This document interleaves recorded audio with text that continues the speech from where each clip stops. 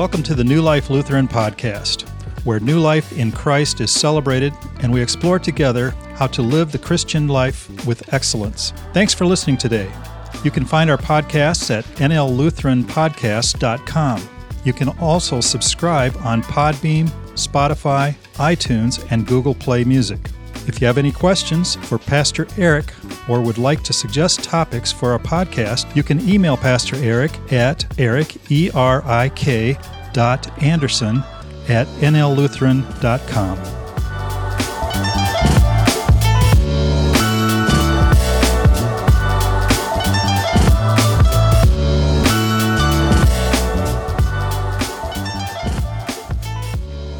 Our lesson this afternoon comes from, it's a single verse out of the 14th chapter to the letter to the Romans. It says this: "For the kingdom of God is not food and drink, but righteousness and peace and joy in the Holy Spirit."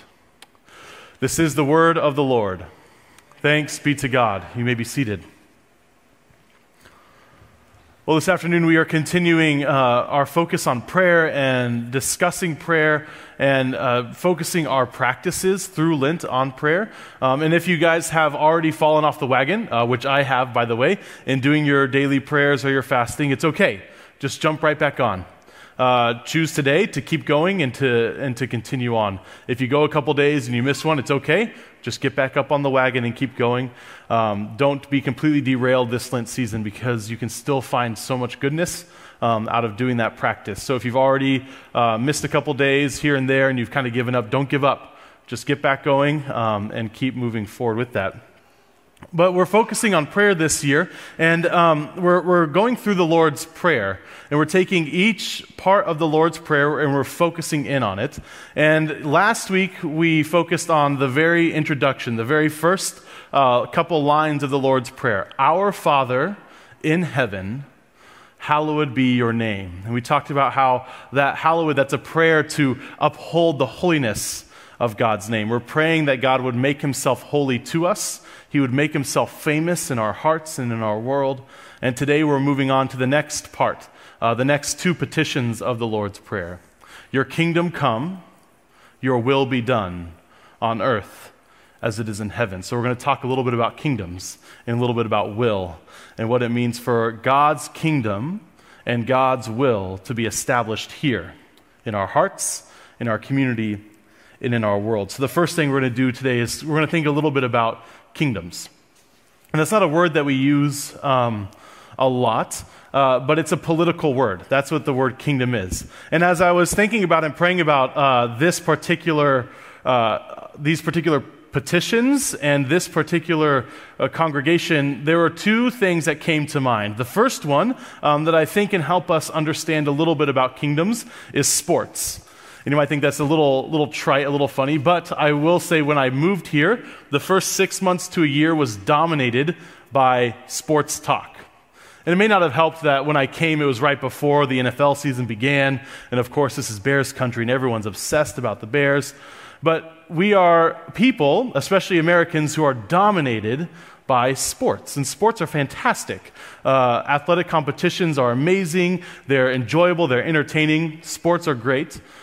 But we have a particular way of thinking about sports, and I noticed it right away when I moved down here, because I moved down from Wisconsin. And so the number one question I got asked was, "Well, you're not a Packers fan, are you?" That was the first question that most people asked me. And it's because of this there's a little bit of tension, right, between the Bears and the Packers and the Vikings. And so I've heard from people in this congregation, that they can root for any football team except for the Packers, right? And in sports, we have a particular, especially in the United States, we view sports a particular way. And in sports, if I win, what does that mean? You lose, right? And if you win, then I lose. And what is the worst rule that they have ever introduced into the NFL? Ties, right? That's like, it's un-American, right? And that's why we don't like soccer. We don't want to see people run around the field for 90 minutes, score 0 points, and end in a tie, right? Somebody has to win, and somebody has to lose. That's how we view sports. And in many ways, that's how we view kingdoms. And in fact, being a Chiefs fan, they call Chiefs fans the Chiefs kingdom. They actually use that word to talk about the fan base. And if my team wins, then your team loses. If your team wins, then my team loses. That's how sports works. And that's kind of why we like it. And so that when we win, we attach our identity as winners. We have a pride in our sports teams. And when they lose, we feel hurt. We feel like our pride has been damaged and our identity has taken a hit because our sports team has lost. It's kind of a zero-sum kind of game. It's a zero-sum mentality. Only one of us can win, and it's either my team or your team. That's one way that we think about kingdoms. And really, sports teams are kind of like kingdoms. They dominate our lives in the United States. And then there's another thing that dominates our lives that will seem a little bit more clear, and that's politics. And as you guys know, I'm a bit of a news junkie. I'm a headline junkie. And I have my particular political views, and you have your particular political views. I do not care what your political views are. I'm not going to tell you mine either. But I enjoy just watching the game happen. I even just called it a game. Right? I enjoy watching the drama unfold. So I've been enjoying watching this Democratic primary process, and these individuals compete against each other for who's going to run for the office of the presidency of the United States. And if you've been keeping up with that, what's one of the main arguments that these primary challengers, the people who want to get the nomination, what do they say? They say, I am more electable than the next person. And specifically, they say, I'm the person to beat who? President Trump. It's almost like sports. I am going to be the person who is able to defeat the other team. And if they win, then we lose. And if we win, then they lose. It's almost looked at almost like sports, right? And sometimes it's hard to tell the difference if you're watching Fox News, CNN, or ESPN because they're set up the same way, right? These talking heads talking about the ins and outs of all that's going on in the world of sports or politics or drama or whatever it is. And so in politics, we play this way too. It's zero-sum. There's a couple other things that dominate politics as well. There's this, I'll do whatever it takes to beat the other person. They will spin stories. They will misuse facts in order to spin the story to make the other person look worse than they actually are. And both sides do this. There's no innocent parties when it comes to this kind of playing. They break commandments when they do this. They'll put the worst construction on every single thing that the opponent says or does. Everything that they says reveals some nefarious racism or some sort of nefarious evil that they want to just gain money or power in their politics by taking this particular office. There's this, I will do whatever it takes to win. And even if we think their policies are moral, more often than not, every politician will use immoral means to get that office. They'll lie, cheat, and steal to make sure that they are in power. Everyone does this. This is how kingdoms work in our world. And we can look back at history. This is how, unfortunately, our own country has behaved towards other countries. This is how other countries have behaved towards each other, all the way back through history. Through the history of the human race, this is how humans have interacted with one another. If I win, you lose. And if you win, then I lose. So I better make sure that I win. That's the kingdom of the world. That's the kingdom that we see all around us. And so then we're confronted by Jesus, who says that the kingdom of heaven is at hand, that he's instituting the kingdom of heaven. And we see a much different way of existing in a kingdom. This is how God's kingdom operates. God's kingdom operates through self-sacrifice.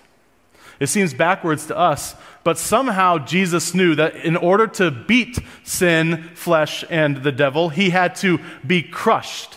He had to be killed. He had to be falsely accused. He had to die. He had to lose in order to win. In order to defeat death, he had to die. It's totally backwards from what we think.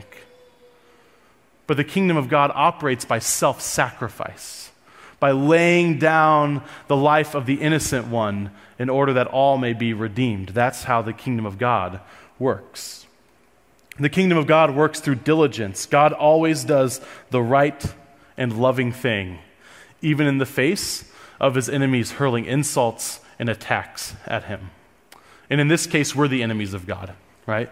In the scriptures, as we read through them, humans are the enemies of God. And despite all the horrible promises that they break, all the horrible things they do to God, God continues his diligent effort, his patient, tough work of redeeming humans. And it took nearly 2,000 years to do it.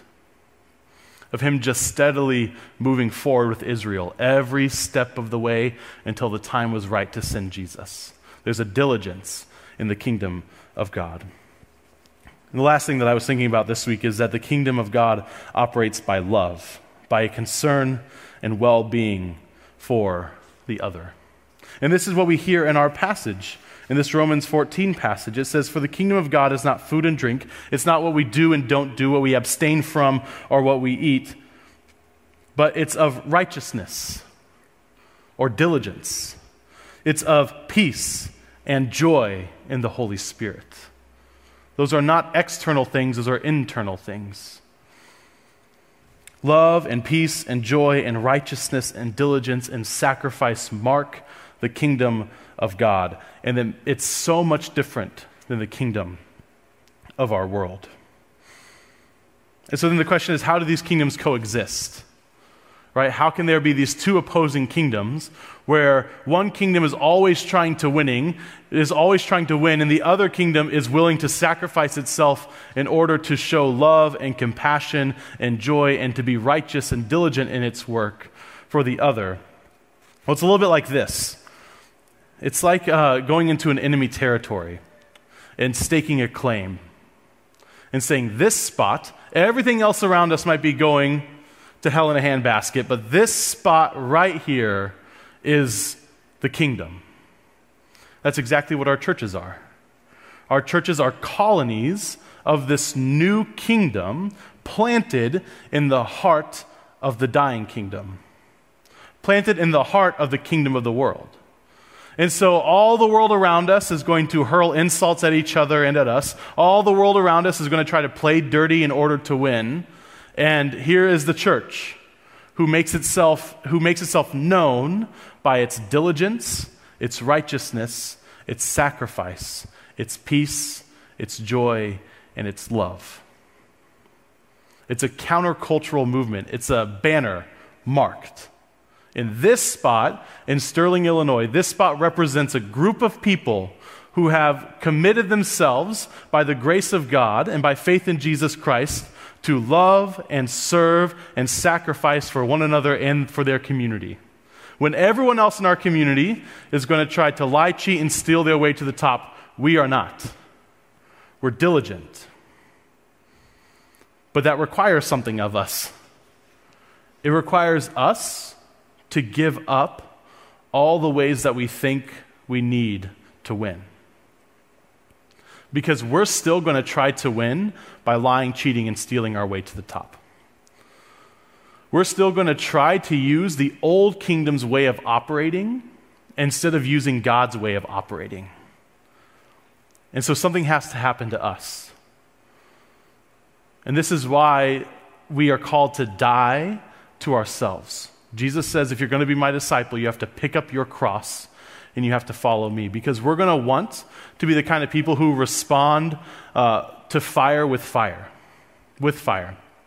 We're going to be the kinds of people who want to do whatever it's going to take to win. We're going to want to root for particular political parties because we think that they're the best, and we're going to support and lift up immoral actions in order to get the best result, right?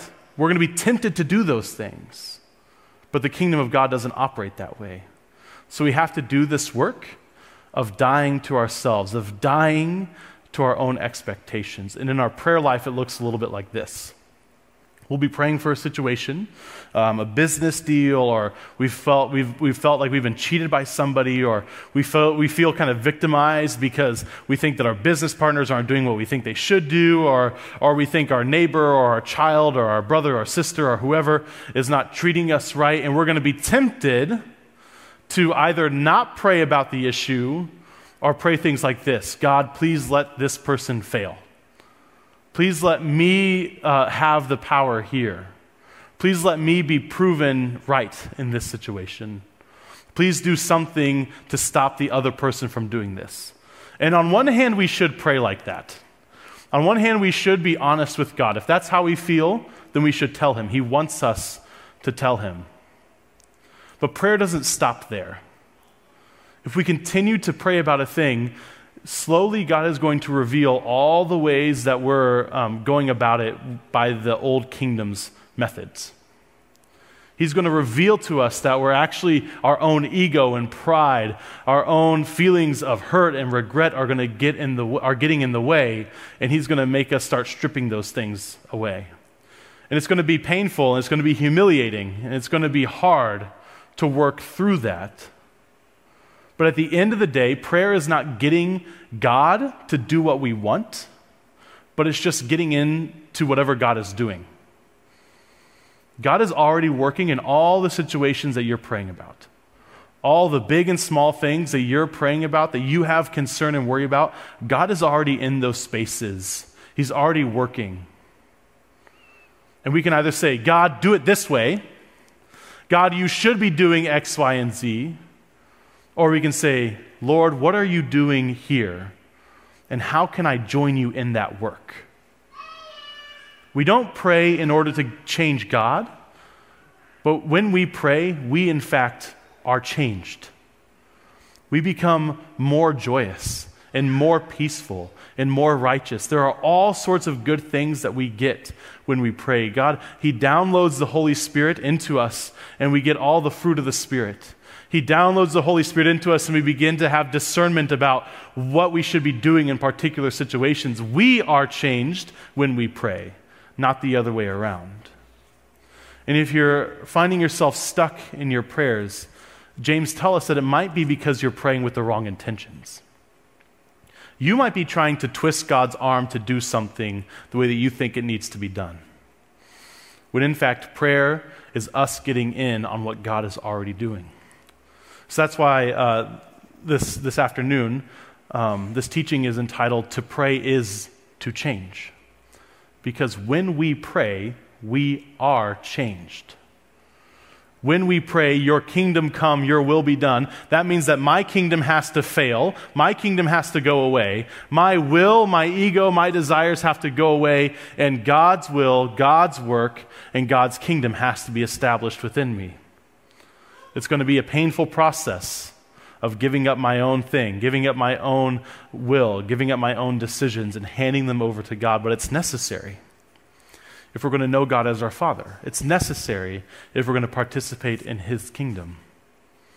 And God's always waiting there for you. He's always working in the situations that you're so diligently praying the wrong thing about. And he's going to say no. He's going to answer no to your prayers that have bad intentions. Finally, when your heart, when your soul is broken of your own ego and your own desires, that's when the breakthrough happens. And you now can operate in these situations. He's not going to change them the way that you want to. He's doing his work, and you get to join him in that work. He wants to draw you up, and he wants to partner with you in what he's doing. To pray is to change. And so we pray, your kingdom come, your will be done.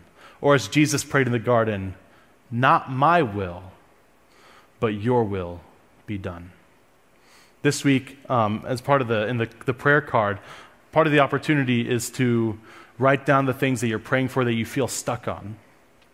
And the encouragement is to pray every day that God would do what he needs to do in those situations. You're going to hand it over to God, and then as you begin to hear from him about what he's doing and how he's operating, then you can write some notes about maybe some things that you can do, some of the ways that he's partnering with you. But it starts with praying this: your kingdom come, your will be done. Not my will, but your will. Amen.